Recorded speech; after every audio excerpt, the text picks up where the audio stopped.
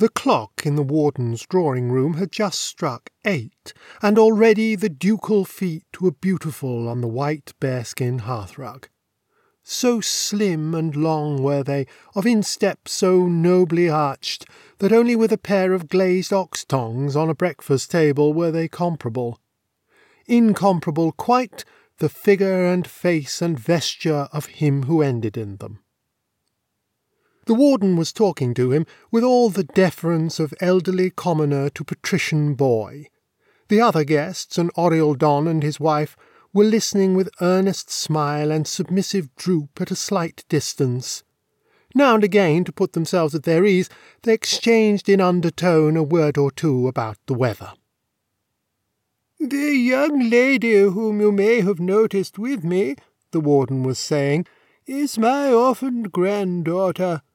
The wife of the Oriel Don discarded her smile and sighed, with a glance at the Duke, who was himself an orphan. "She has come to stay with me." The Duke glanced quickly round the room. "I cannot think why she is not down yet." The Oriel Don fixed his eyes on the clock, as though he suspected it of being fast. "I must ask you to forgive her. She appears to be a bright, pleasant young woman." "Married?" asked the Duke. "No," said the warden, and a cloud of annoyance crossed the boy's face. "No, she devotes her life entirely to good works."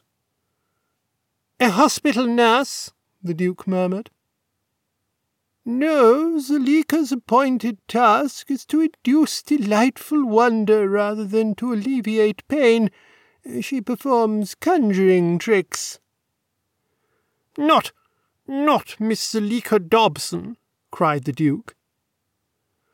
"Ah, yes, I forgot that she had achieved some fame in the outer world. Perhaps she has already met you?" "Never," said the young man coldly. "But of course I have heard of Miss Dobson. I did not know she was related to you." The Duke had an intense horror of unmarried girls.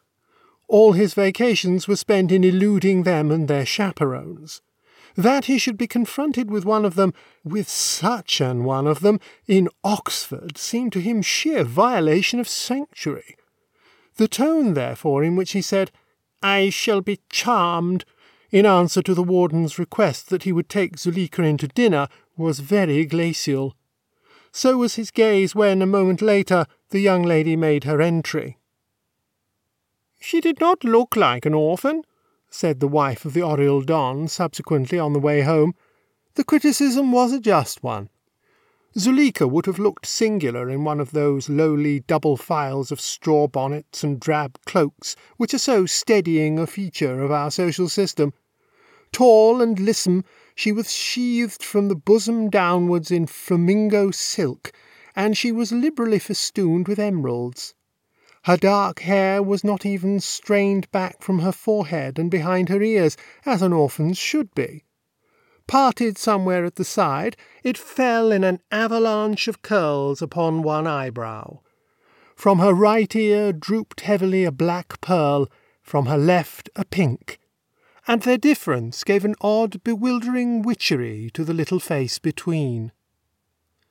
Was the young Duke bewitched? Instantly, utterly. But none could have guessed as much from his cold stare, his easy and impassive bow.